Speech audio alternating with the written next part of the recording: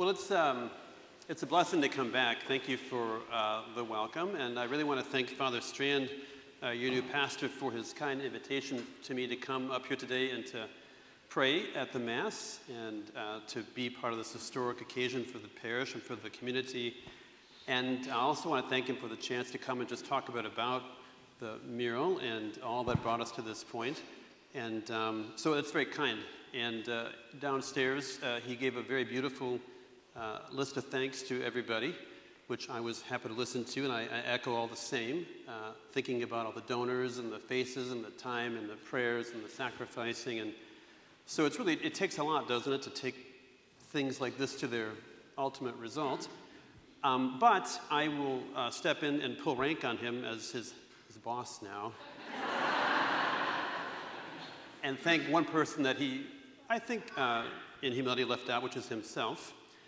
The fact is, it's hard to move around if you're a pastor and if you're a priest, and it's hard to walk away from things that you love. And when I got yanked out of here, we went looking for someone to come here, and the conversation in the Archdiocese was, who are we going to find who's going to step into this and try and carry a lot of stuff forward that, in my typical fashion, I had 13 balls in the air at once, because that's how I like to live my life, and I was going to walk away, and I said, someone has to catch them all now.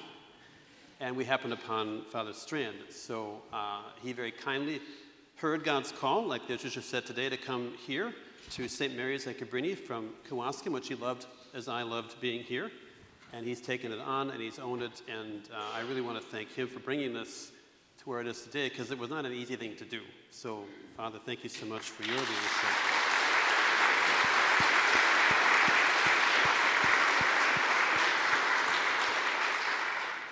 I've been at this job for a year now. I learned that I am the Archdiocesan Complaint Department, and and I tell people there's 500,000 of you and one of me, so if there's a backlog, it's a math problem. It's not that I don't want to talk to you, I just can't keep up with all the letters. And so every day at my desk, what crosses my desk is the chaos of the diocese, and I won't fill you in because you don't want to hear what I deal with, but I will just say, as I kind of watch different sectors of diocesan life and all that's going on, and hear about all the priests, good or for ill. You do have here in West Bend, at Holy Angels and St. Mary's and Cabrini, some of our best guys. I mean, you really do have very capable, good shepherds here. They are, I'm glad that they are here, and you should be glad that they're here too. So again, a thanks to him and Father Harmon and Father Hazy as well, because I don't get calls about them. Which tells me we're doing great here in West Bend, okay? So love them and support them as you did me. Really, from the bottom of my heart, we need to do that, all right? So thank you, and thanks to them. So, as Father mentioned, you know, I spent many, many years in these pews, not these, though they're not here anymore, the other pews.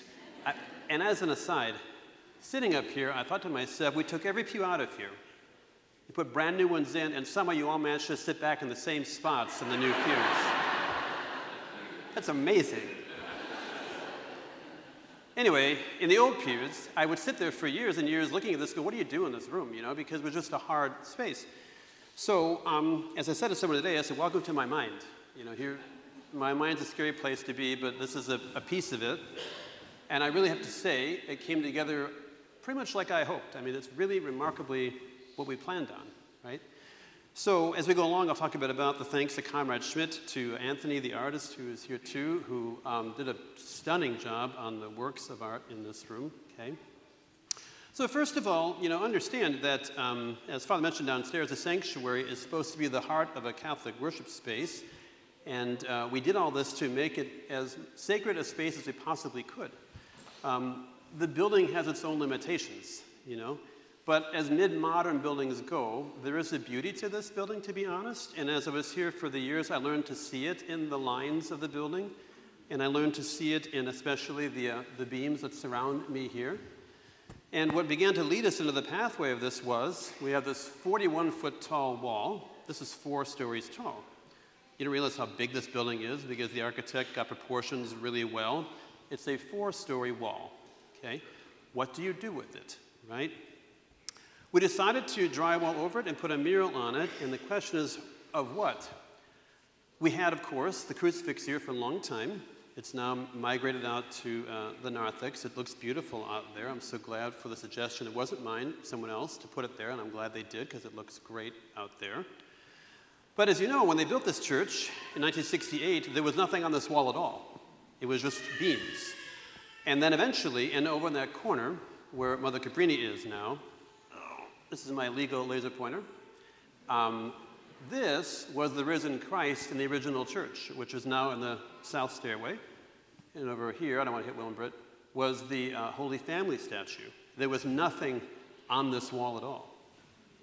Eventually, a decision was made, I want to say by Father Lambert, to put the risen Christ statue right here and put a Mary statue over there. And Father Haynes, now Bishop Haynes, when they renovated in 2000, 2001, the last time this place was renovated, put that big crucifix right here, and the risen Christ statue moved to the back where the Divine Mercy image is now. So statues move around in this church, okay? So it wasn't built to have anything on it, is the point. And if you look at Catholic churches in Europe, especially, but around the world, a lot of them don't have big crucifixes in them. I know that we were used to it here, but the decision was made to go with a different image that represents the Lord. So we wound up with this instead. The crucifix that's in the sanctuary, because you need to have one, it's required, is right here on top of the tabernacle. There is the crucifix. And because it tells us that what's happening here is the sacrifice of Christ made present to all of us, the faithful, to participate in with the sacrifices of our lives and to take in the truth and power of Christ risen from the dead as well. So the Paschal mystery happens here, and the crucifix there tells us that. But above the crucifix, you can put whatever you want, okay, as long as it's religious, okay, which we did. This is very much now I would say, a November kind of scene in this church. And by that I mean a couple of things. For one, in here we never had an image of Mother Cabrini. She had this beautiful church dedicated to her here in 1955, a school built in her honor, a church built in her honor, but she never appeared anywhere in here. And her feast day is in November, on the 13th, every single year, since she's been canonized. So she's now made her way in here. This is Mother Cabrini. So in November, this will be certainly a place of honor in this worship space, and there she is. So that's not exactly Jesus that she's holding on her lap, although it could be. In fact, it's actually, the artist is here. Anthony, I think, is here, right? This is Anthony's child that he painted into the picture, which is beautiful. But it's supposed to be Mother Cabrini taking care of the downtrodden, and she is welcoming them into her embrace in the heavenly vision that she now enjoys as one of the canonized of the church. Okay, so it's an altar of charity, of witness, and of real, I think, honor and tribute to the fact that she founded dozens and dozens and dozens across this country and around the world of hospitals, orphanages, schools. She was a powerhouse of charity and prayer. So November, she's here in a special way. November is also the month of the saints, and it's the month of Christ the King. It bookends the month, right? So you open November with the bottom of the mural, you might say, and you close it with the heart of the mural. This is Christ the King. That's who this is in the mural. And for a liturgical space like this, like a sanctuary, it's important to have over the altar the representation of Christ in a majestic, glorified, powerful presentation. So he comes with power, he comes with might, he comes at the end of time, he sits as judge, he sits on the clouds, and he sits over all of us, as Father said downstairs, inviting all of us to join him there. And the goal is to move from the pews to the heavenly realm by way of the altar and the sacraments. We start with the font. There'll be a new font in the back that's coming in February, I want to say. So font at the door of the church. We're washed, fed at the altar for our lives. To die, we'll rest here in a casket at our deathbed, and we will be, God willing and in his mercy, up there. That's where we're going, right? So this is here to tell us what our lives should be about, what the world should be about, where we're heading to. This is what it's all for. The image has its own particular biblical origin. So you know the phrase, the Son of Man. He says this in the Gospels, Matthew, Mark, Luke, and John, the Son of Man. It's a unique phrase in the Scriptures. In the Old Testament, it's just Son of Man. In the New Testament, it's the Son of Man. And it's how he describes himself. He doesn't call himself a Messiah. He doesn't call himself Jesus. That's the name given to him by the angel in the womb. He doesn't call himself Christ, like it's a last name or something like that, okay? He calls himself the Son of Man. It's his only self-designated title. And where does he get it from? It appears in the Old Testament in different spots, but its prominent place is in the book of the prophet Daniel, chapter 7, verses 13 and 14. I need glasses soon. This is going to be great. Made it 45 years, and I'm almost there. As the visions during the night continued, I saw coming with the clouds of heaven one like a son of man. When he reached the Ancient of Days and was presented before him, he received dominion, splendor, and kingship. All nations, peoples, and tongues will serve him. His dominion is an everlasting dominion that shall not pass away. His kingship, one that shall not be destroyed. This is Daniel's vision of the glory of God that's coming to rescue the people from captivity and the exile. The Son of Man, God's power coming on the clouds of heaven to liberate the people who are in slavery and bring them home to the fullness of God's power. The Lord, in his lifetime, knowing who he is, adopts this language to describe himself, the Son of Man, coming on the clouds with majesty and glory and enthroned, to do what? To save his people from the captivity of our sins and all that weighs us down that is painful in this life. So this is an image of one who has triumphed over all that holds us down. Okay? This is also a nod, okay, to Christ the King, where these verses are referenced, and to the fact that in Matthew, Mark, and Luke's gospel, not so much John, but Matthew, Mark, and Luke, when the Lord appears before the Sanhedrin, the night that he's arrested, he's put on trial, the high priest questions him and finally says, "Are you the Son of God? Are you the Messiah?" And he references the Lord. His answer, he quotes these two verses from Daniel. You will see the Son of Man coming on the clouds of heaven with power and glory. So this is a scene from the night of Holy Thursday into Good Friday that he is referencing. You will see the entire power of heaven, Sanhedrin, Pilate, world. Here it is, okay? So it's a thoroughly biblical scene that talks about himself both walking around us as a mere man, all this veiled in his humanity, and now that he's risen in glory, when we get to, God willing, heaven with a lot of prayers and mercy, right? Here's who we're going to meet. We're going to meet this judge. So when one comes into this worship space, like the cathedrals of old, especially in Gothic France, who put these scenes over the church doors, you stood to be judged on how you treated the least among us, followed his law, lived his commandments, pleaded for his mercy. This captures so much of Christ. And it's a liturgical Christ because on the altar, as Father said downstairs, heaven and earth meet here. Heaven and earth meet here. It meets here to bring us there. That's the whole idea. Did you notice during the Mass how special it is to consecrate an altar? All the care that's taken, right? We take a piece of stone and we anoint it. We wash it with holy water. We clothe it and we light it. It reminds you of what? A baptism, right? We baptize it today. Like what's going to happen back there in a font that's coming soon. All of us here who are baptized, because it's a Christ in our midst. When he's taken out of the cross, he's washed, he's anointed, he's wrapped, he's placed in the tomb, he rises. This is Christ now, and it's been consecrated as such to lead us here. Okay? Make sense so far?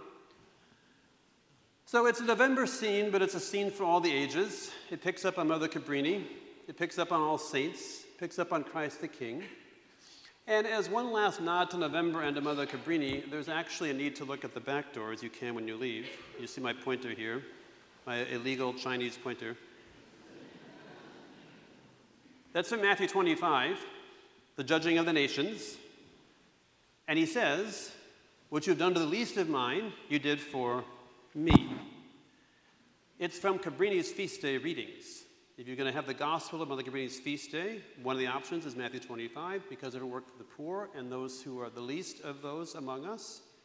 It's how we're going to be judged. So that verse and this are meant to be taken as a whole. It kind of brings the whole room together. When I meet him when I die, he will ask me how I lived those verses. as she was asked when she graduated from this life to the next in glory. Okay? So it all comes together, right, in a very beautiful kind of way. So that's the Lord, right? And this is him coming on the clouds of heaven. It's an end of time, apocalyptic, beautiful scene. Hope you would agree.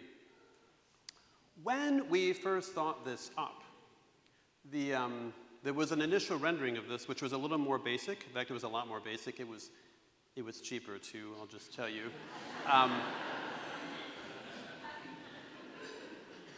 I gave money, too. I mean, I helped pay for this. So, anyway, we had, the Lord here, and we had a bunch of clouds around him, and we had a review committee look at it, and they said, well, it's a 41-foot tall wall. Don't you want something else on besides Jesus and some clouds? And I thought, well, that's not a bad idea. So we went back to the shop, and here's where Comrade Schmidt is so great to work with. I said, tell you what I want. I said, I want Christ in majesty. I want him on a throne. I want angels and saints around him. Okay. So they come back. And they spit out something that looked a lot like this, at least in a layout form. The figures were not detailed, but it was kind of crowded a bit like this. I said, okay, this I can work with, right? Father, it'll cost you double. Fine. It's only money. So, whatever. So anyway, this is how it turns out, right?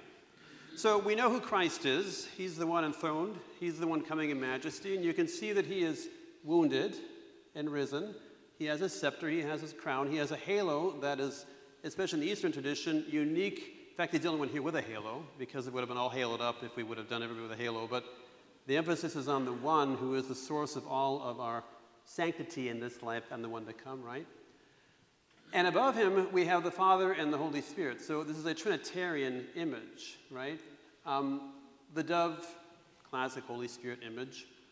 We could have put the Father up here, but we talked about it and decided this was a little bit better because so much of the emphasis was on the Christ in majesty. To have a Father on a throne looked a little redundant. He would have been kind of small and kind of out of the way. So this is sort of a compromise on depicting the Trinity with a stronger Christological emphasis in the scene. But we could have put a Trinity up there. You also, have to come all the way in to look all the way up there, right? So this is a trick to get people to sit in the front seat. I'm not here anymore. You can tell me how it's working, but that was the idea, okay? You're going to walk all the way in and look all the way up. Father, Holy Spirit, Son, enthroned in majesty, right? And he is here in the heavenly court. So we added angels, and they are the probably easiest ones to figure out, right? So they are on his left, on his right, a little bit like in the Matthew Gospel scene where the nations are judged left and right, but not quite. This is not quite that depiction. It's similar to that.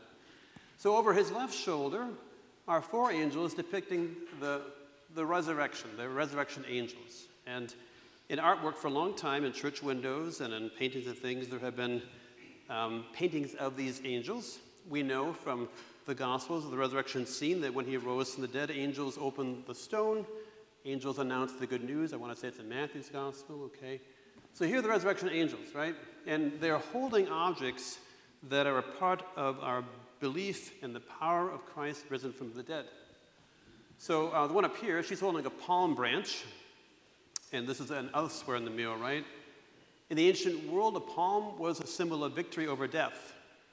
So when an emperor or a general conquers and comes back to his home territory, what do? They have a big parade. They build a big monument, like an arch of triumph.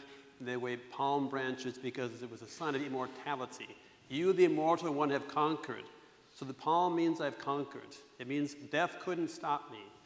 Palms were seen as this life-giving plant, the symbol of the fact that things could come back over and over again, right? Palm branch for the resurrection, lilies as well. Think Easter, okay? It's the fragrant white flower of the resurrected Christ that's so full of goodness and beauty, there's not a spot on a lily, right? There's not a spot on the risen Christ. He has no death in him at all, right? Next to that one, she is holding the napkin, call it the shroud, with his face on it. So it's not really Veronica's veil. because that would be on the other side, although we don't have one over there. That's really what covered him in the tomb. So think about the shroud that's in Turin. This is a nod to that, all right? And then she is holding, that angel, the angels don't have gender, the angel is holding a book with the lamb on it. So this is the lamb with a little banner from the book of Revelation, the one that has triumphed, and who was slain and rises. And the book is the one with the 7 seals in the book of Revelation that only the risen Christ can open, which is the book of life, where all of the elect, the saved, are written down for eternity. If you go to St. Mary's up in Barton, that little lamb and book is on the front of the altar. It's the same thing, right? So resurrected angels, resurrection angels over here, and then opposite them, the angels of the Passion. So he has passed through this to arrive at the resurrection. The ones in the Passion, same thing, they're holding instruments that would have been a part of his offering for us on the cross. And the fact that they're holding them tells us that they could not stop him, which is going to be a theme for the rest of this mural. They're holding the very things that we thought could stop God. They could hold him back. And the fact that they have him, it's like saying, you know, he won. He won. The cross, right? In the ancient Roman world, the most feared, brutal object of torture, of capital punishment, of control for the population that they used to hold down the people with fear, the angel says, he beat it. To you who are the Christians struggling in persecution, don't be afraid of the cross. He beat it. And here's the crown of thorns, you know, the mockery. Who's the fool now? The ones who thought that they could take him down with their mere earthly ideas of power, right? Here are the nails. Here is the spear that opened his side. They are saying, death cannot stop me. Death cannot stop me, right? So he's flanked by angels. When we get to heaven, please God that we get there. We'll be surrounded by the angels. We're surrounded by them right now, frankly. We just don't see them, but they are there, okay? Which brings us down to this whole group gathered here. Well, no, actually doesn't. I'm sorry. So, this should be obvious, huh? Right? Joseph on his left with the lilies of purity, not only that symbolize his virtuous heart, but a story that says that when Mary was a young child in the temple, having been raised there as a virgin for the rest of her destiny of a life, and she was to be betrothed to somebody, Joseph saw the temple virgins brought in front of him, and when Mary was presented to him, his staff blossomed into lilies. So call it an engagement ring, so to speak, right? So that or his purity. And then, of course, opposite him, the Holy Mother, and both of them bowed in adoration, their heads bowed. And she, the only other one in the image wearing a crown, because she is, at his right, the Queen of Heaven and the Queen of Earth. So our Holy Mother is powerful. She pleads for us all the time. She wants to be where she is. She prays for her church on earth with unceasing fervor. And she is crowned the Queen of Heaven and Earth, right? At the right side of her Son. So that brings us to these. Part of why these are tricky is just a matter of the layout of the wall. This wall curves and bends every way you could possibly think of, right? It's a complicated little wall. And when we were mapping all this out, the artist, the first one who actually worked on it was a man named Stoico, who this was his retirement project, okay? He did the basic opening research on some of the initial drawings, and then Anthony, who is here, really did all the rest of this work. So Anthony gets the bulk of the credit, but Stoico helped to map it with me. So we had to figure out, you know, they're going to look a little distorted because unless you walk around, they all look small. It's only because you're standing in the middle. You go over there, they're going to look bigger, okay? But that means that on the edges are going to be probably the less prominent people, perhaps, and the main ones are going to be in the middle because they're the ones most easily seen from the middle of the church, right? So that means the best seats here are right here, okay? This is a hint. Who are these people? So I had all these figures. So Comrade Schmidt said, Father Nathan, you wanted to spend all this money? I said, yes, of course. And you have all these people, so who do you want them to be? So I thought about it, prayed about it, and I said, well, let's do this. So I said, well, to back up, in this church, for all of its mid-modern beauty. One thing that's always been I would say, limitation for us here is that we don't have images in here to look at. Not a lot of statues. The windows are an abstract version of the life of Christ. You might not have known that, but actually, maybe you do know that. The windows mirror each other all the way around, and the artist who did these things in the mid-70s wanted there to be a life of Christ on one side, which matches our life on the other side, and this is his way of talking about discipleship. Now, without a secret decoder ring, I could not tell you what any of it means, okay? But I promise you it means something, right? It was his own version of iconography. For centuries and centuries, when the faithful came to Catholic churches and they needed to know how to understand the faith, they looked to the windows, they looked to the altars, they looked to the statues, and they learned to read the code of iconography. Who are these people? So I said, I would love to have in our church, devoid of much other artistic things, anything, okay, to look at that's catechetical and talks to us about the history of the faith. So I said, let's go apostles, and let's go men and women. I don't want to be just men up there. Women are saved too, isn't that right, in the church? Okay, so we have to be able to say, the Lord calls all of us with equal beautiful dignity, right? So it's a men and women who are redeemed and who have made it to the beauty of sainthood from different sectors of the church's life. It's mainly the apostles, but obviously not entirely. So I'll give you a bit of a clue. You heard it at Mass. You hear it at Mass here often because I believe Father Strand and Father Kevin, who have more energy than I do, pray Canon 1 often during the Mass, which is great. This is Eucharistic prayer number 1 out of the Missal. In communion with those whose memory we venerate, especially the glorious ever Virgin Mary, Mother of our God and Lord Jesus Christ, and blessed Joseph, her spouse, your apostles and martyrs, Peter and Paul, Andrew, James, John, Thomas, James, Philip, Bartholomew, Matthew, Simon, and Jude. And we have a few others. In fact, none of the rest on this list are not up there, but they are Linus, Cletus, Clement, Sixtus, Cornelius, Cyprian, Lawrence, Chrysogonus, John of Paul, Cosmas, and Damian. So the apostles are intentionally mentioned in Canon 1. Flip toward the end of the same prayer. To us, your servants, who those sinners, hope in your abundant mercies, graciously grant some share in fellowship with the holy apostles and martyrs, with John the Baptist, Stephen, Matthias, Barnabas, Ignatius, Alexander, Marcellinus, Peter, Philippi, Perpetua, Agatha, Lucy, Agnes, Cecilia, Anastasia, and all your saints. So I'd say about half the Roman canon saints are on this wall. They aren't all in there, but about half of them are. So to go around, these are their stories, right? We'll start up here on the left with the guy with the fire on his head and this medal on the front of him and this staff. And by the way, I really need to give credit to Conrad Schmidt because I said, I want you to be able to recognize all of them.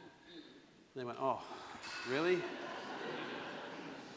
said, yes, all of them. And somehow they figured this out. So it's a real credit to Stoico with his early research and drawing, and then Anthony, who just beautifully adapted and brought it to life and laid it out so you actually can tell who all of them are, which is rare in these kinds of things, okay? So this guy over here, he's wearing green and green. He's got a staff in his right hand. He has a medal of Jesus on his front of him. He's got a flame on his head. This is the part where you talk instead of me. Who is that? Jude, okay? Patron saint of hopeless causes, right, among other things. So Jude is in the Apostolic College. He is a letter authored to him in the New Testament. He's probably a cousin of some of these other guys in this mural. We don't know a lot about him, but he wears green for the color of hope because of his, hopeless causes thing, right? The speculation about Jude is that he became the patron saint of lost causes because of his similarity to the name of the guy who's not up here, Judas. So, oh man, you can imagine, so here they are at dinner, Jude, man, you're stuck. I mean, you're just like the other guy who just hung himself. Yeah, I know. So we'll make you the patron saint of hopeless causes. Okay. It's a compliment. the rumor, the legend is that he was, he's martyred, okay, so he's a martyr. He died for his faith. His feast day is October 28th. And the metal thing, well, the flame is for Pentecost. They were all Pentecost, but for some reason, he's the only one depicted with a flame over his head, just by custom. And the metal is a story that goes back to the fact that there was a king, I want to say in Turkey, it's called Edessa, who by legend heard that Jesus was traveling, he was teaching and preaching, and the king was ill. And he sent an emissary to Jesus to draw a sketch of Jesus to take back to the king so that when he saw him in person, as in like the sketch of him, it'd be like being in person and he'd be cured. Jesus hears about this. He encounters this guy drawing him by legend and says, I'll do you one better. He took a towel, presses his face on it, and says to Jude, take this to the king of Edessa. He takes the towel, the image of Edessa to the king. The king looks at it. He is cured. He becomes a Christian. So this is how Jude has that image now going forward. It's a legendary story about how Christ heals through ambassadors. Okay? So that's what Jude is. He's an ambassador of healing, right? So that's Jude. Down below him now is Simon, his companion. On the calendar on October 28th, they're always together, Simon and Jude. That's their feast day. Simon is the most obscure of the apostles. We don't know much about him. He's mentioned in all the accounts of the apostles, so it's consistent, historical that way. But otherwise, we just know that he was a martyr. And lots of places vie for his martyrdom. So we're not quite sure where he actually died. We just know that he did. And he is always recognizable because he's holding a saw. Okay? Why would he be holding a saw? He was not a carpenter. Yeah, they sawed him in half to kill him. Isn't that kind? This is the thing about the Romans and the ancients. You know, we have for all the messes of the modern world that are awful and contrary to human dignity, the fact is they were brutal. They were just absolutely brutal. So they sawed the guy in half, right? How does he appear with a saw saying, ha? The Christians so impressed the early pagans because they were not afraid to die.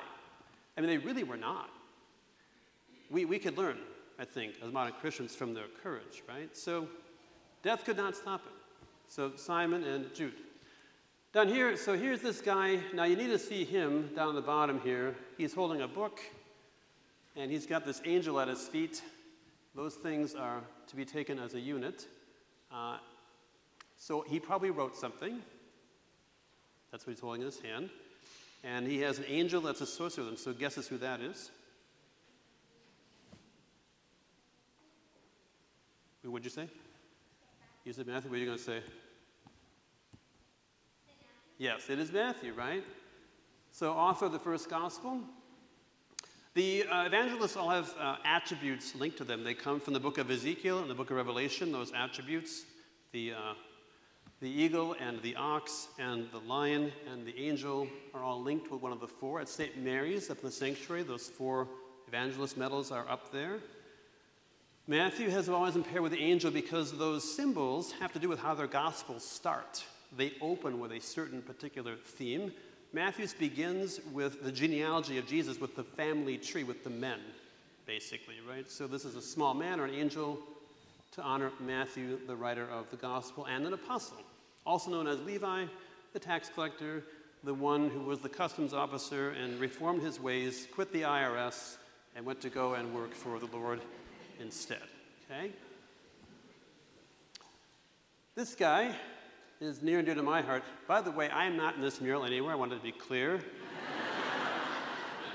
There was a rumor. My face is nowhere in this mural. All right? I will end with the one self-indulgent thing I did in this entire thing. We'll get to that at the end, where my little wasn't my face, I promise. You wouldn't want that. Anyway, but he is dear to my heart. So he's got a palm, so he's a martyr. He's holding a knife. And he guesses on this guy. He is an apostle. Nathaniel. Bartholomew. Closest thing I have to a New Testament patron. I'm technically Nathan, but he's close enough. Feast day, August 24th. So he was, by accounts, skinned alive. He was flayed. So he holds the knife that was used to delivered excruciating torture to this guy, right? You're getting a theme here. It's a really bloody mural. Didn't you realize how there's violence in this church? Here it is, okay? All that they've overcome, right? Below him, this guy has a spear and a carpenter's square. Patron saint of engineers, patron saint of India. The kids all know who these people are. Isn't that great? This is great Catholic upbringing in action here. It is St. Thomas the Apostle. Now the question is, why is he holding a, well, here's the easy one. Why is he holding a spear? How do you think he died? Right? He was speared to death. And what's at the carpenter's square? So the legend is, he gets sent to India, and he encounters this Indian emperor who is looking for an architect to construct a temple for him in the Roman style, like a church. And he's going to give money for this. So Thomas says, oh, I'll do that for you. Okay, so he takes the money, and the king goes away, or emperor on some journey, comes back, and he gets back, and there's no church, but there's Thomas. He said, well, where's the church? Thomas says, I built you one in heaven. I gave it all to the poor. And the emperor became a Christian, okay? The next emperor was less impressed, and he speared him to death. So next county over, it didn't go so well for Thomas. But that's how he becomes patron saint of engineers and builders, because he built the temple in heaven by giving away to the poor the king's assets, right? So it's great. This guy here, he is holding a fuller's club, or a fuller's staff in his hand. So it's like a big baseball bat with warts on it. What's a fuller? In Roman times, who knows what a fuller would have dealt with? Cloth. You had to refine raw wool and turn it into garments. That's what a fuller was, okay? Tailors did the end work, but you had to start with the... So a fuller's staff was used to take untreated raw wool and beat all the impurities out of the wool. It was a ferocious instrument before you took it to the next step in the fullering process. This is James the Less. Father Jacob, which one's your patron? I take the patriarch. Oh, I see. Okay. You go Old Testament, do you? Well, then you're not in the mural. You had your chance. Jacobi, James, your pastor, or the patriarch of the Old Testament.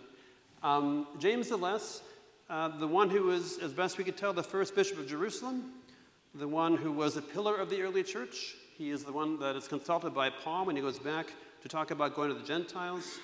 He is among the earliest of the martyrs. He becomes bishop of Jerusalem, and he is thrown from the top of the temple, and they kill him, and to finish him off, they take the fuller's club and they beat him to death with it. So James the Less dies a martyr in Jerusalem almost right off the bat. Very important figure in the early Christian community. Okay, and also, as far as we can tell, the author of the letter of James. Okay, so before he wrote that, or before, wrote that before they did that to him, okay? Below him, this guy with a beard and bread. That's a bread basket. Guesses? Kids? Show up your parents, you can do it. Titus? No, that's the one right below him. I gave that away. I know you do. I'm trying to see if... You're not supposed to use a cheat sheet, yeah? It's Philip. Philip was from Bethsaida, which is a town in the northern shore of Galilee, along with James and John, probably, so they all grew up down the street from each other. And in John chapter 6, when Jesus is about to feed the multitudes, he tests them, and he says, so, where are we going to get all this money to feed all these people, right? He says, where are we going to get food for them all? And then Philip is the one who says, well, all these days' wages couldn't possibly feed all these people. So Philip is the one who says the stupid thing, okay? He's the fall guy to make the miracle. And as a result, ever since then, he has to carry bread around with him. So that's Philip. Below him is Andrew. An extremely important figure in the church, probably martyred in modern-day Turkey. If you're an Eastern Orthodox Christian, especially the Greeks and the Russians, Andrew is very much your chief patron saint. So he is huge in the Orthodox community. His feast day every year is November the 30th. And he is crucified on an X-shaped cross. So he is in front of an X-shaped cross. He's also, every year, the one who starts us off with the date for Advent. The date of Advent is always chosen as the Sunday that lands closest, the Feast of St. Andrew. So he's the Advent marker, okay? This guy, I think you should know. Who is that?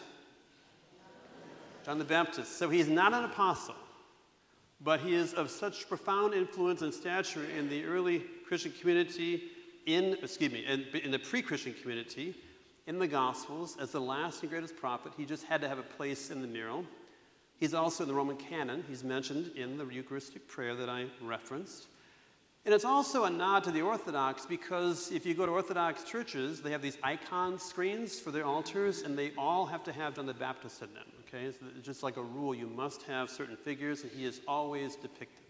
So he needs to be here if we're going to really be properly iconographic about our scene, okay? He has a lamb at his feet. He has a shell for the baptism, the Lamb of God, that he points out. And his little banner says in Latin, "Behold the Lamb of God," because in John's Gospel, this was a couple Sundays ago, he points out the correct identity of the Savior as he passes by. Okay? So, Jude, Nathaniel, Simon, Matthew, Andrew, Philip, James the Less, Thomas, John the Baptist. We're going to slide past this one for a second. Who is the guy here, front and center, with the eagle at his feet? John the Evangelist, right? So his gospel begins, Matthew starts with the genealogy, his starts with this soaring theological description of the Word becoming flesh.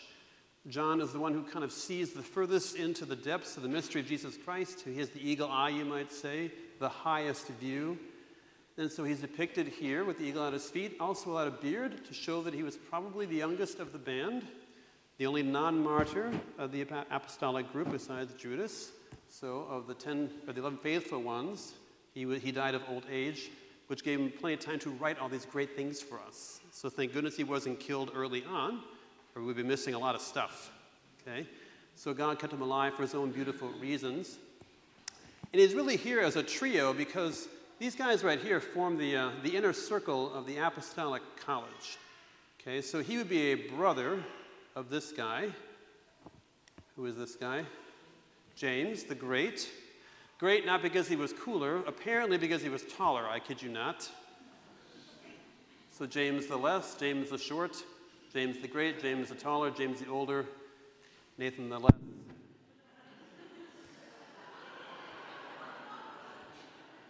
I've been less all my life. Yeah, more so these days. Anyway, so James the Great is here. Peter, James, and John. I gave that one away. They go up the Mount of Transfiguration. They're the ones who go to Jesus in the agony of the garden, closest to him, while the others stay behind. They are the ones who are able to go in to raise up Jairus' daughter in Mark's Gospel. So they are kind of his core little group, right? And he's depicted with the attributes of a pilgrim. He had his head cut off in Jerusalem in the year 44. 44 I think it was. And so he's martyred in Jerusalem. You can go there today to the place where it happened. There's a church in the Armenian Quarter where he was martyred over the spot. And his remains, his relics, were taken, some say by angels, all the way to Spain, where he had apparently visited before he came back to Jerusalem to get killed off. And in Spain, his relics were enshrined in a spot that became the most famous pilgrimage destination in all of Europe except for Rome, Santiago de Compostela. So if you've ever heard of the Camino or the Way, it's walking to his remains. And so in medieval art, James became the guy. Like if you wanted something, you had to walk to Compostela, even if you lived in Poland, okay? And when you got there, you had made it to the end of the greatest pilgrimage route of all time. It still is, really. So what do pilgrims have? They carry a staff for protection, and they carry a gourd for water. And the shell is also an attribute of the pilgrim and of the seashore, where his remains are enshrined next to the sea that brought him to where he is. Okay, so these are all attributes of the pilgrim, not of his martyrdom. He wasn't killed by a shell, not in this case, okay? Nor was Peter killed by keys. Don't get that confused, right? Peter is kneeling with the keys because in Matthew's gospel, he's entrusted with the keys of the apostolic college. He is the first pope. He is the one who can lock and unlock the truths of the story of salvation for all ages as pope and his successors. So Peter is front and center. He's usually depicted with this kind of short, scruffy beard and kind of shorter hair. The artist did a great job with this here. So here's this whole crew, okay? So I skipped over one because this is the end of the apostles right here. And that one too. Who did I skip over? Mary Magdalene, right? Why is she over here? Because she's with the apostles. She was not an apostle in the formal sense of the term. She was not ordained. She was not a priest. We had that argument in the 90s. I hope we're done with that now, okay? But the fact is, she is the one who first received the resurrection. And she is the one who had to carry it as an apostle to the apostles and say, hey, I saw him and I know him. And they went, no, you didn't. Because guys are stupid. It's tremendous that the Lord would entrust the news of his resurrection, which is the greatest news of all time. He would tweet it if he could today, to a woman. In the ancient world, women could not testify in court. They were considered to be, I hate to say it, insane. So the fact is her evidence would be inadmissible in any kind of public hearing about the situation, and yet God says, a woman will hear my testimony first. And she's rewarded as the one who was perhaps his most ardent follower. We know that 7 demons go out of her. Luke's gospel tells us that. She is from the town probably of Magdala. There were so many Marys in the ancient world, they had to name them by town. Okay? So she's Mary of the town of Magdala, a fishing village on the northwestern shore of the Sea of Galilee. You can go there today. They've excavated all the ruins. There it is. After those demons go out of her, which means that she was in a pretty sorry spot, she was so convicted of Christ's power, she followed him for the rest of her life. And she paid for his travels, it says in Luke's gospel, along with Joanna and Susa. So she had money. She is here with the apostles because she belongs with the apostles. Okay, it's a recognition of her dignity as the apostle of the apostles. And she has at her feet a jar of ointment, which is her classic attribute because she appears at the foot of the cross on Good Friday, and she appears on Easter Sunday morning carrying what in her hands? Probably oil to anoint the body before the angels appear and tell her he's gone. Okay? There is some custom, and we argue about these things, that she was the woman who anointed Jesus, his feet and things, that the sinful woman. I don't take that line. I think that they were different people, but this is an argument today. Anyway, the point is, she's got oil here because at some point she did something to him with oil. How about that? I would go on Easter Sunday morning. That was the intent. But anyway, here she is with the group. This guy, not an apostle, but probably really in essence was, who is he? Paul. You got to have Paul, right? Paul's just great. He has a sword because he got his head cut off. And he's holding a book because he was a voluminous letter writer and dictator. Okay. So he and Peter appeared together, united in the heavenly realm. They were enemies once upon a time as Paul first began his career trying to destroy all these people. The word for that is genocide. He was a genocidist, okay, in his opening days. And he repented in a dramatic manner. And now in heaven they are united in fellowship, right? After having Paul realize that he was picking on the wrong person, okay? And then we get to these group here. These are all the women that round out the mural, right? These are a little bit more eclectic, but they do have a point. So, we have a couple of Carmelites here. They were not around when Jesus was around. Don't get that messed up, right? These are the newest saints in the group, especially that one right there, who died in 1897. So, who are these two? The Teresas, right? Teresa of Jesus or of Avila, Teresa of Lisieux, the little flower, okay? They're here for a couple of reasons. For one, it's not uncommon for churches to give a nod to important people in their area. So there are Franciscans in the Sheboygan altar murals. There are others, Dominicans, who appear in places who have had Dominican houses near them.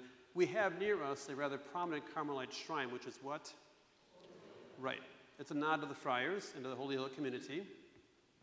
It's also a nod to, and in this parish, a deep love of the Carmelites. I mean, this is very much Carmelite North in my experience, okay, for good reasons.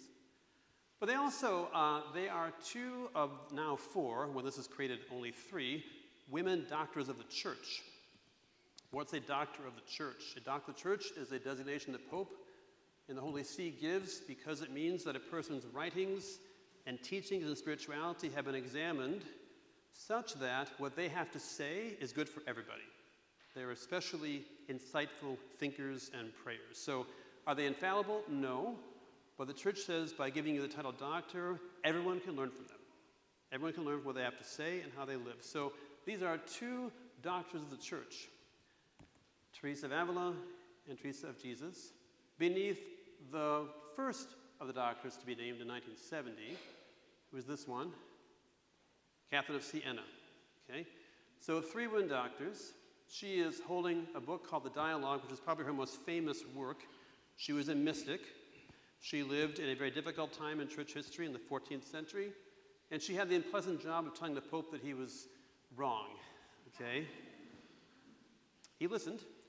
And she was so beautifully, mystically wedded with the Lord that she was gifted with the crown of thorns as something of she experienced the wounds of Christ's passion in her body. So she's got the crown of thorns because of her closeness to the passion of Christ, and lilies because of her pure and virtuous life in a very filthy age in the church. So three women doctors. The Holy Father has since named Hildegard von Bingen as the fourth woman doctor of the church. But unlike these three, her memorial is optional on the calendar, so she doesn't make the mural. And I round up people and money, so she's out. But you can like her anyway, that's cool. She's just not in the mural. And this, we round out here with the martyrs in the Roman canon. So the one with the organ here, you all know what this is. Cecilia, right? And she's by the choir. Okay. Why does she have an organ? She never played an organ in her life. What's with the organ? She was not killed by an organ. Don't ever repeat that. Nor was she killed by an arrow. That the arrow is the ecstasy of divine love piercing the heart of Teresa of Avila, okay? This is her mystical vision of union. Anyway, and she wasn't killed by flowers. So the organ, she was wedded to this, what's his name? Was it Valerian, I want to say? This Roman gentleman, and she was a Christian, he was not. And she was a Christian in secret, and it was still pagan Rome, and she made a vow in her heart to really only marry the Lord. And so when she was betrothed to this other guy, she said, hey, I got a secret, I'm already married. He said, to who? Well, to Jesus. He goes, well, that's ridiculous, right? But she instructs him to go and meet this angel on the road out of Rome to learn more about it. He goes, he's converted.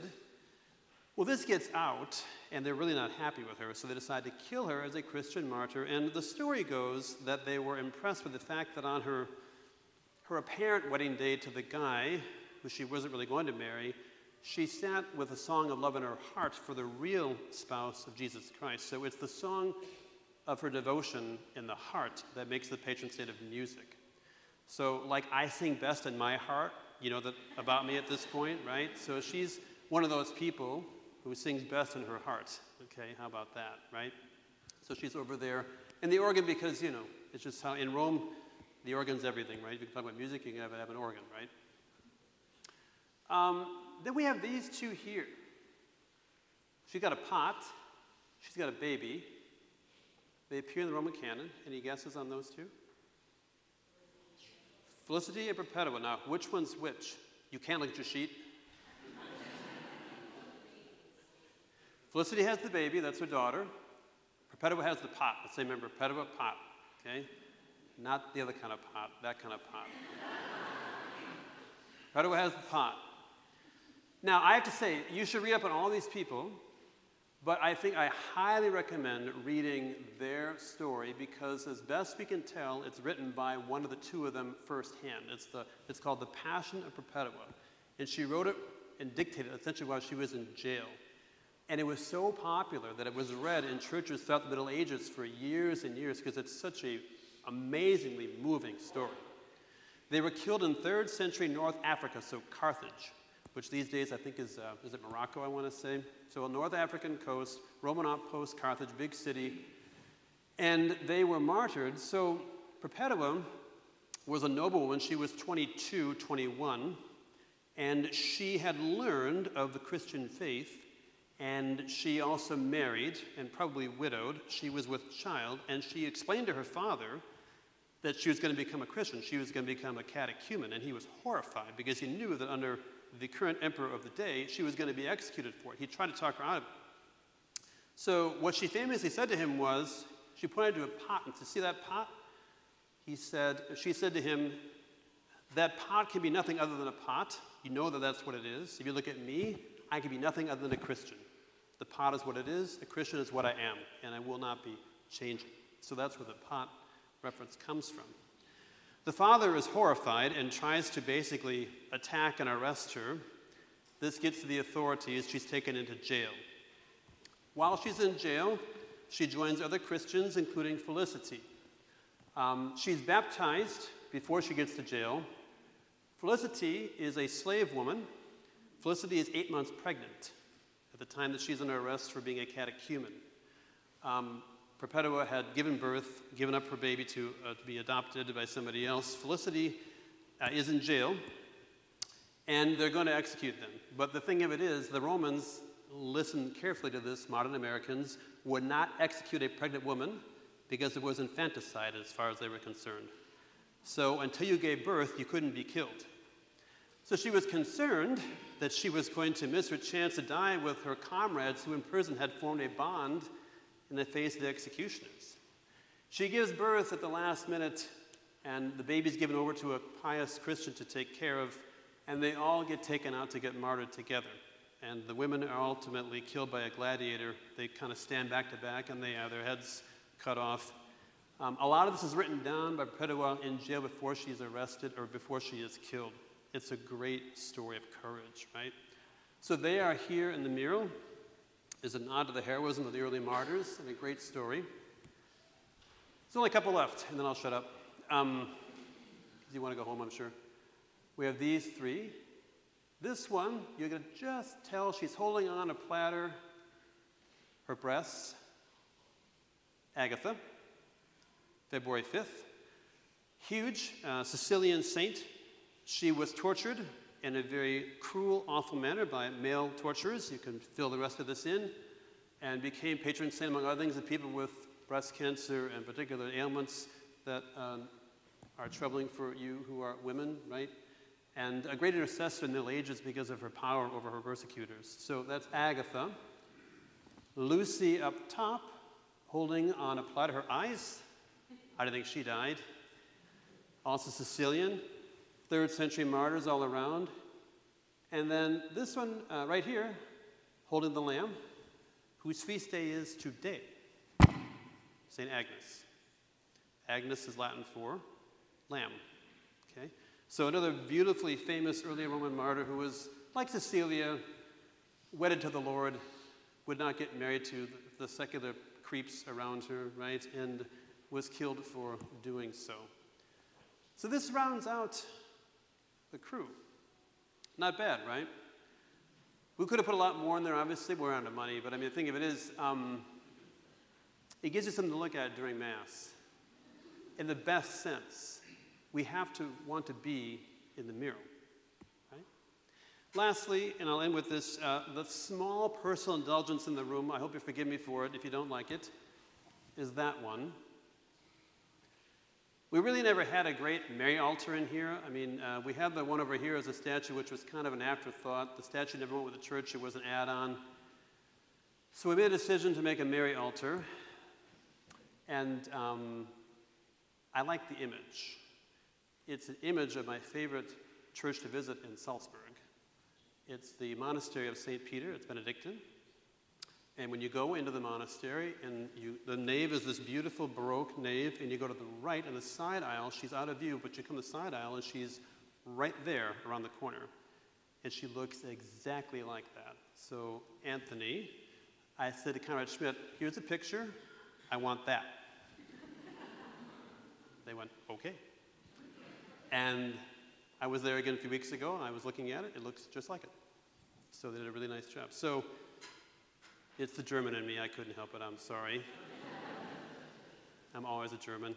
So Conrad Schmidt made the biggest mural in the history in this project. It's 41 feet tall. They've done murals forever. They've done thousands of them. This is the biggest one they ever did. They deserve a huge round of applause for putting this together. It was no small work.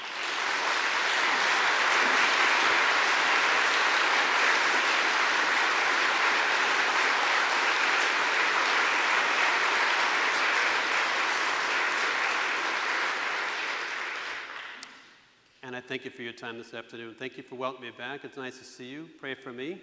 My job's crazy, but I'm held up by all of your prayers, and I really appreciate it. So thank you, and God bless.